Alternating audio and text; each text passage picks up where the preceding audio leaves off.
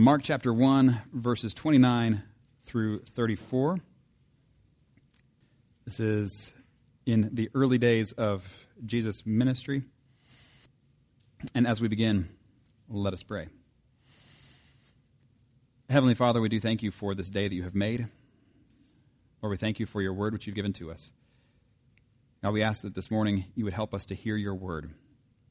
Hear your word for us.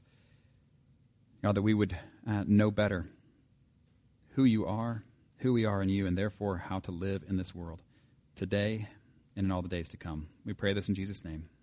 Amen. Mark 1, 29 to 34. As soon as they left the synagogue, they went with James and John to the home of Simon and Andrew. Simon's mother-in-law was in bed with a fever, and they immediately told Jesus about her. So he went to her, took her hand, and helped her up. The fever left her, and she began to wait on them. That evening after sunset, the people brought to Jesus all the sick and demon-possessed. The whole town gathered at the door, and Jesus healed many who had various diseases. He also drove out many demons, but he would not let the demons speak because they knew who he was. Turning then to our New Testament reading, 2 Corinthians, end of chapter 1 and beginning of chapter 2. Chapter 1, verse 23 through chapter 2, verse 4. Paul, writing to the church in Corinth, says, I call God as my witness, and I stake my life on it, that it was in order to spare you that I did not return to Corinth. Not that we lord it over your faith, but we work with you for your joy, because it is by faith you stand firm. So I made up my mind that I would not make another painful visit to you. For if I grieve you, who is left to make me glad but you whom I have grieved? I wrote as I did, so that when I came I would not be distressed by those who should have made me rejoice. I had confidence in all of you, that you would all share my joy. For I wrote you out of great distress and anguish of heart and with many tears, not to grieve you, but to let you know the depth of my love for you. This is the word of the Lord. Be to God. Anybody here like seeing magic tricks? Anybody? Yeah? I do. I don't have one to show you if that's what you thought, where you thought this was going. I do. I like seeing magic tricks when I know that that's what is getting ready to happen. What I don't like is when somebody's just lying to me. And I don't think those are the same thing, right? And the reason why they're not the same thing is because in one case, you know that the whole game here is you see if you can fool me, and I'll see if I can catch you.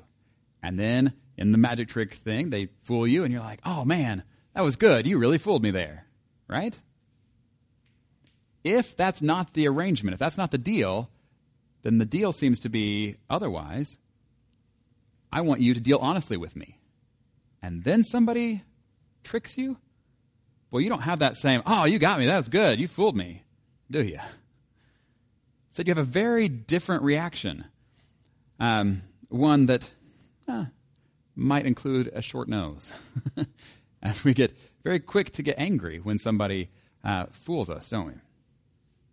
Anyway, we are going to look at Genesis chapter 29 today. The title of the sermon is Deceived, and we are going to look at Jacob as he has come from home, and he has come a very long way to finally get to his kind of extended family.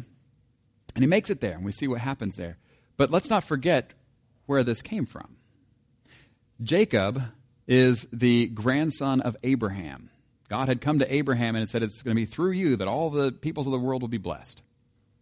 And Abraham has his son Isaac, and then Isaac has two sons, Jacob and Esau. And we had seen before that Esau was the older son, Jacob was the younger son, and then there was this moment that happened. There were several moments of Jacob kind of doing wrong by Esau, but the most recent one was when he kind of dresses up as his older brother and pretends to be his older brother so that his father will bless him instead of blessing his brother. When that happens, older brother, not real happy about that. So much so that he decides, once Dad dies, I'm going to kill him. So Jacob has to run away. So his mom says, Jacob, you got to get out of here. Says to Isaac, the dad, he needs to go find a wife somewhere else. That's what this will be about. And so he goes. And what we saw last week was that on this long journey to hopefully extended family, hopefully to safety from his brother, he's alone. And he's out there on his own, and he knows he has just done wrong by his family, and that's why he's out there on his own. And so you have to wonder, is this the end? Is this the end of all those promises that God has made? Is this the end of the blessing that's going to come through Abraham's family? Is it the end of Jacob himself?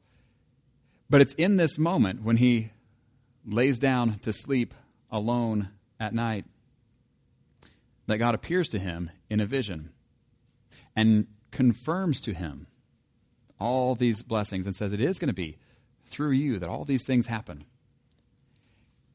And so we saw last week that even though Jacob had been messing up along the way, it wasn't because of Jacob and what he was doing that God was going to use him to bless the world, but it's kind of in spite of what Jacob was doing that God was still going to be faithful to his promises, faithful to his people, and continue to be faithful to these promises even through Jacob.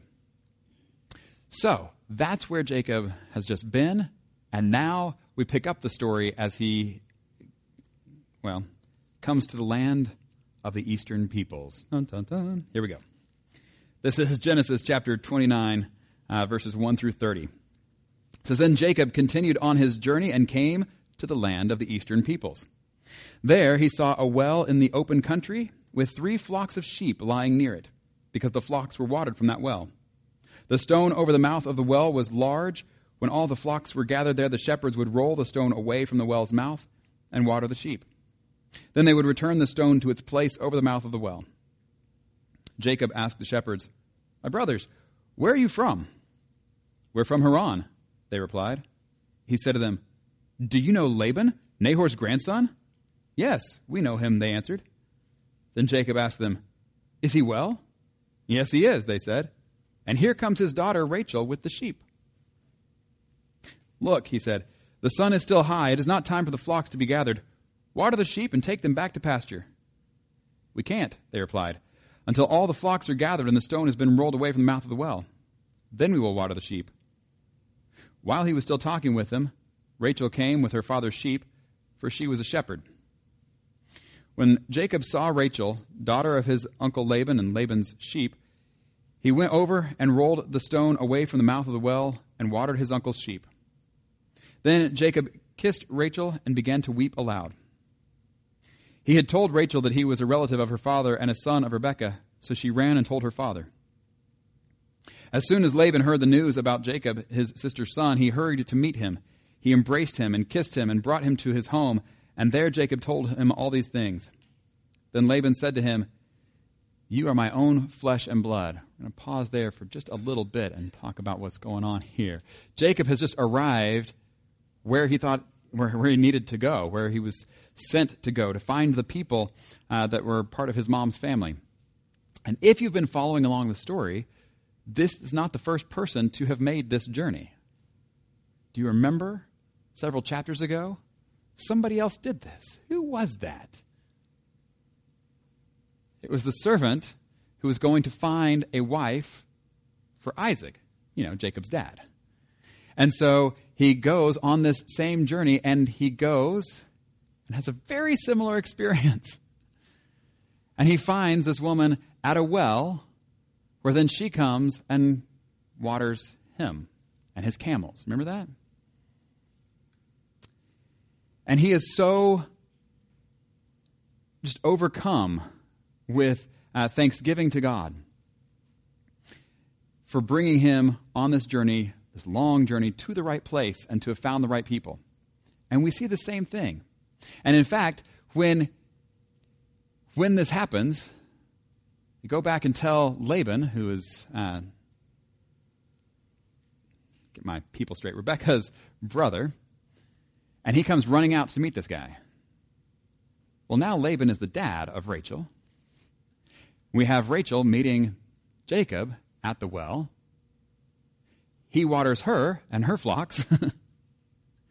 And then they go back and tell Laban, who runs out to meet this guy. The same Laban, by the way.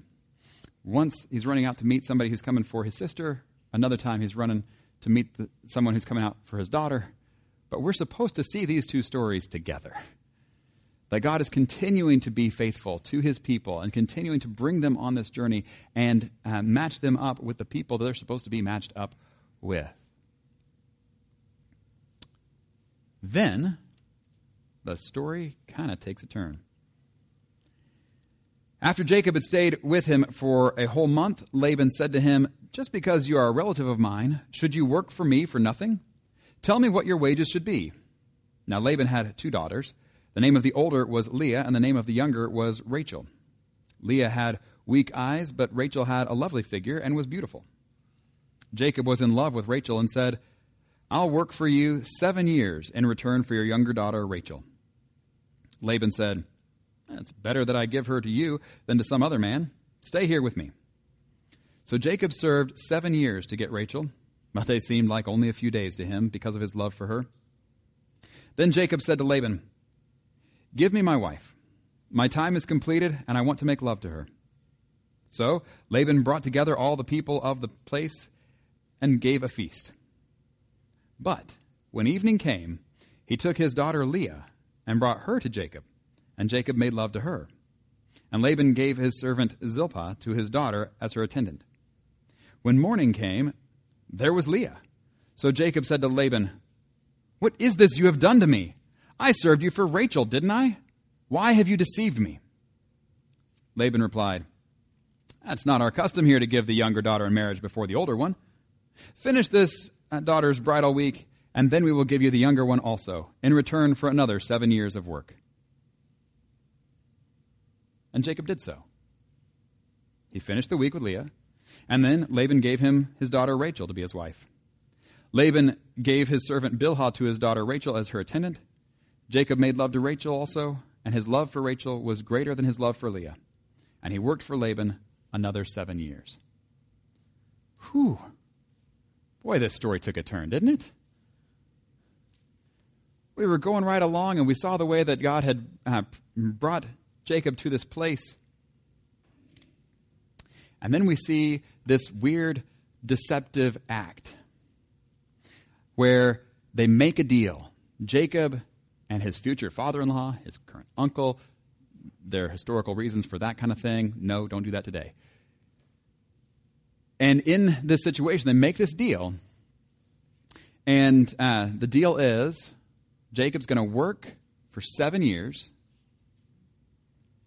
And that what he's going to get paid is he gets to marry Rachel, the younger daughter. That's the deal. And then he keeps up his end of the deal. He works for 7 years. And the time comes, and okay, now here we go, wedding time. And then somehow Laban makes the switch and gives his older daughter Leah in marriage instead. And we say, now, how did Jacob not notice this? You would think, right? After he's been pining for the same woman for 7 years, he might notice if it's not her. Well, I don't know. It does say when evening came, so there may be an element of, just the darkness. She may have been heavily veiled. He may have been heavily under the influence. We don't know. But this it would have been quite a festive time, and I know plenty of time before the wedding that we see Jesus attending, but there's plenty of alcohol involved. That could have been the case here as well. But for whatever reason, Jacob seems to not notice until the morning light. And when he notices, doesn't seem to be real happy about this. This was not the deal. The whole way it was supposed to go is we're going to deal honestly with each other. I kept up my end of the bargain. You didn't. What gives? And yet, you notice it doesn't seem like Jacob's anger lasts a real long time? I find this odd. I do. I find this a little bit odd that he's really mad about this for about that long. And then Laban's like, oh, well, it's not our custom. Here, I'll tell you what, I'll give you Rachel too. All you have to do is work another 7 years. Who here is going to respond, okay? Right? No, you're like already on the phone to your lawyer, aren't you? This is not okay. This is not how it's supposed to be. We had a contract. No, I'm not working another 7 years. And instead, Jacob says, all right. So he did it. He works another 7 years. What? But I think there is something going on here that gets back to some of what we saw in this video a little bit ago, of God giving people what they want. Here's what I mean by this. This is not the first time that we've seen a deception with a swapping out of siblings, is it? We're supposed to see these two stories together too. The one where Jacob pretended to be his brother to get the blessing. And now the same thing has just happened to him. Where he got the wrong sibling. This time it's older for younger instead of younger for older. But it's that same deception. The same lie. And I think he recognizes it. And I think what's going on here is that when Jacob chooses to deceive his father, he's not just saying, I want to get the blessing. He's also implicitly saying, I want to live in a world of deception. Do you see that? I want to live in a world where it's okay to do this to people. But he thinks he's going to be on the doing it to other people side of it. But if you live in that kind of world, you're not always the one on that end of the arrangement. And so sure enough, God gives him what he wants. And he gets to live in a world where people are deceiving each other just like this, just like he did. Only now he's on the receiving end. And maybe, that's the kind of thing that will help wake him up to the way of God in the world, not the way of Jacob in the world. To say, maybe that's not the kind of world I want to live in after all. I don't know. We're going to see a lot more from Jacob, and he is certainly a work in progress. He doesn't seem to have gotten everything right in the stories we have seen thus far, and there will be more of that to come. And even in where we're ending with him today, it ends with him marrying 2 different women. Is that going to cause problems? Come back next week. That's going to cause problems. This is one of the things we see with polygamy throughout the Bible. Sometimes our former neighbors to the north used to argue that, the polygamy is a good thing, marrying more than one woman, because, hey, they did it in the Bible. Please, oh please, don't copy everything they did in the Bible. A lot of the things that are done are recorded for us to learn not to do those things, and this is one of them. And so you will see as we go through the problems that come from this. And yeah, they start as early as next week in the end of chapter 29, but you even see the hint of it in what we just read in verse 30 when it says, Jacob made love to Rachel also, and his love for Rachel was greater than his love for Leah. Wonder if that might cause any problems. Of course it is. But here's the question for us, is what does this have to do with us? Has anybody here in the past week been tempted to swap out one of your children for somebody else in an arranged marriage situation? Anybody? No. That's probably not what you're going to face this next week either. But there are I think, several things that this has to do with us. And the first one is just this. It's just what we were talking about with the kind of world that Jacob was choosing to live in, that he was wanting to live in a world of deception, and then he got to.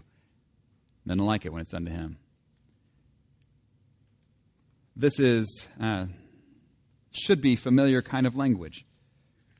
This is what Jesus says in Matthew chapter 7, when he says, "So in everything, do to others what you would have them do to you, for this sums up the law and the prophets." Now think about that. Did Jacob do to Isaac what he wanted done to him? Clearly not. Because when it was done to him, he didn't like it.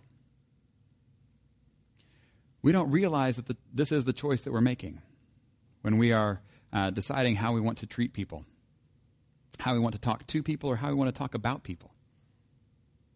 But it's the choice we're making.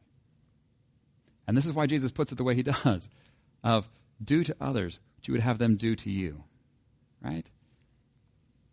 Another way that this gets put is love your neighbor as yourself. This is one of the great 2 commandments, right? Jesus gets asked, what is the greatest commandment? Of the Lord your God with all your heart, with all your soul, with all your mind, with all your strength. And the second is like it, love your neighbor as yourself. It's that same kind of language. Do to them what you would want done to you. But I think there's another aspect of this where it relates to us. And this is just in the image of a wedding itself. We continually see people meeting their spouse at a well, right? This is a bizarre thing, but it just keeps happening. And it's not the last time. We'll see Moses do the same thing.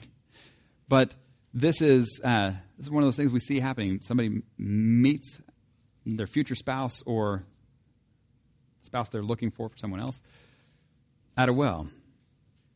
And then we look all the way forward to the New Testament and we see Jesus meeting someone at a well. Does he marry her? This is a trick question. Because no, he does not marry her in the typical sense, the way we think about that. However, do you remember that the church itself is referred to as the bride of Christ? And that what we are looking forward to one day is the marriage between Jesus and the church, that union between the two. And so when we look at even like every wedding, this is what we're thinking about. So when we look at Jacob marrying the wrong person instead of who he thought he was marrying, I want us to think about that in terms of the relationship between Jesus and the church. How many times do we feel the need to dress ourselves up into somebody that we're not because we think otherwise Jesus wouldn't love us? He wouldn't marry us. I have some news for you. Jesus is better than Jacob. And Jesus does love his church, so much so that he would give his life for her. Paul says he does so to make her holy. That we are supposed to be in this process of being made better than we are now, but made holy in Jesus, as we look forward to one day being united to him completely. This is what we see throughout the New Testament. You see some really interesting language when you get to the end of the book of Revelation, that this is where this is heading. But for those of you who right now are sitting in here and thinking, that is nice, but I'm pretty sure he's talking to everybody else in this room except me. So you look around and you go, yeah, I get why Jesus would love them, not me. I want you to take another look around. Take another look around the room at everybody sitting in here. The person up front speaking. We are all messed up. We all have a list a mile long as the reasons why Jesus might not want to love us. But the assurance that we have is that he does love us.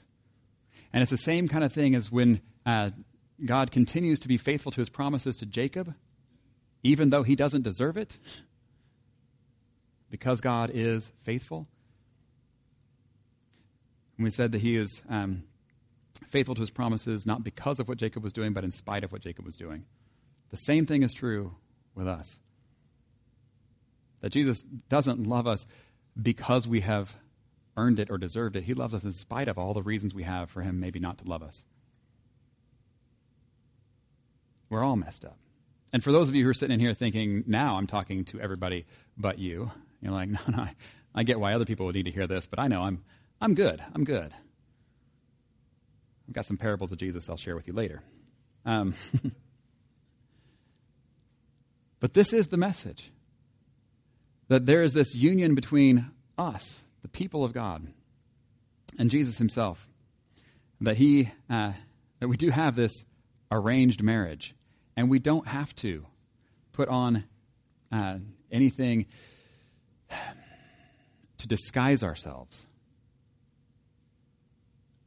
What we need to do is say yes, and to put on what he has provided for us, the righteousness that comes from him, and then to move forward with confidence as the people who are being prepared as his bride. The bride who is very much loved by him. So much so that he gave his life. If we will actually internalize this message, we will continue to grow in the fruit of the Spirit. We will continue to grow in our love for God and for our neighbors. We will continue to increase the way in which we do treat others the way that we would want to be treated, to do for them what we would want done for us, to continue to choose to live in a world that looks like the world Jesus has for us and for all of creation. In the name of the Father, and the Son, and the Holy Spirit, amen.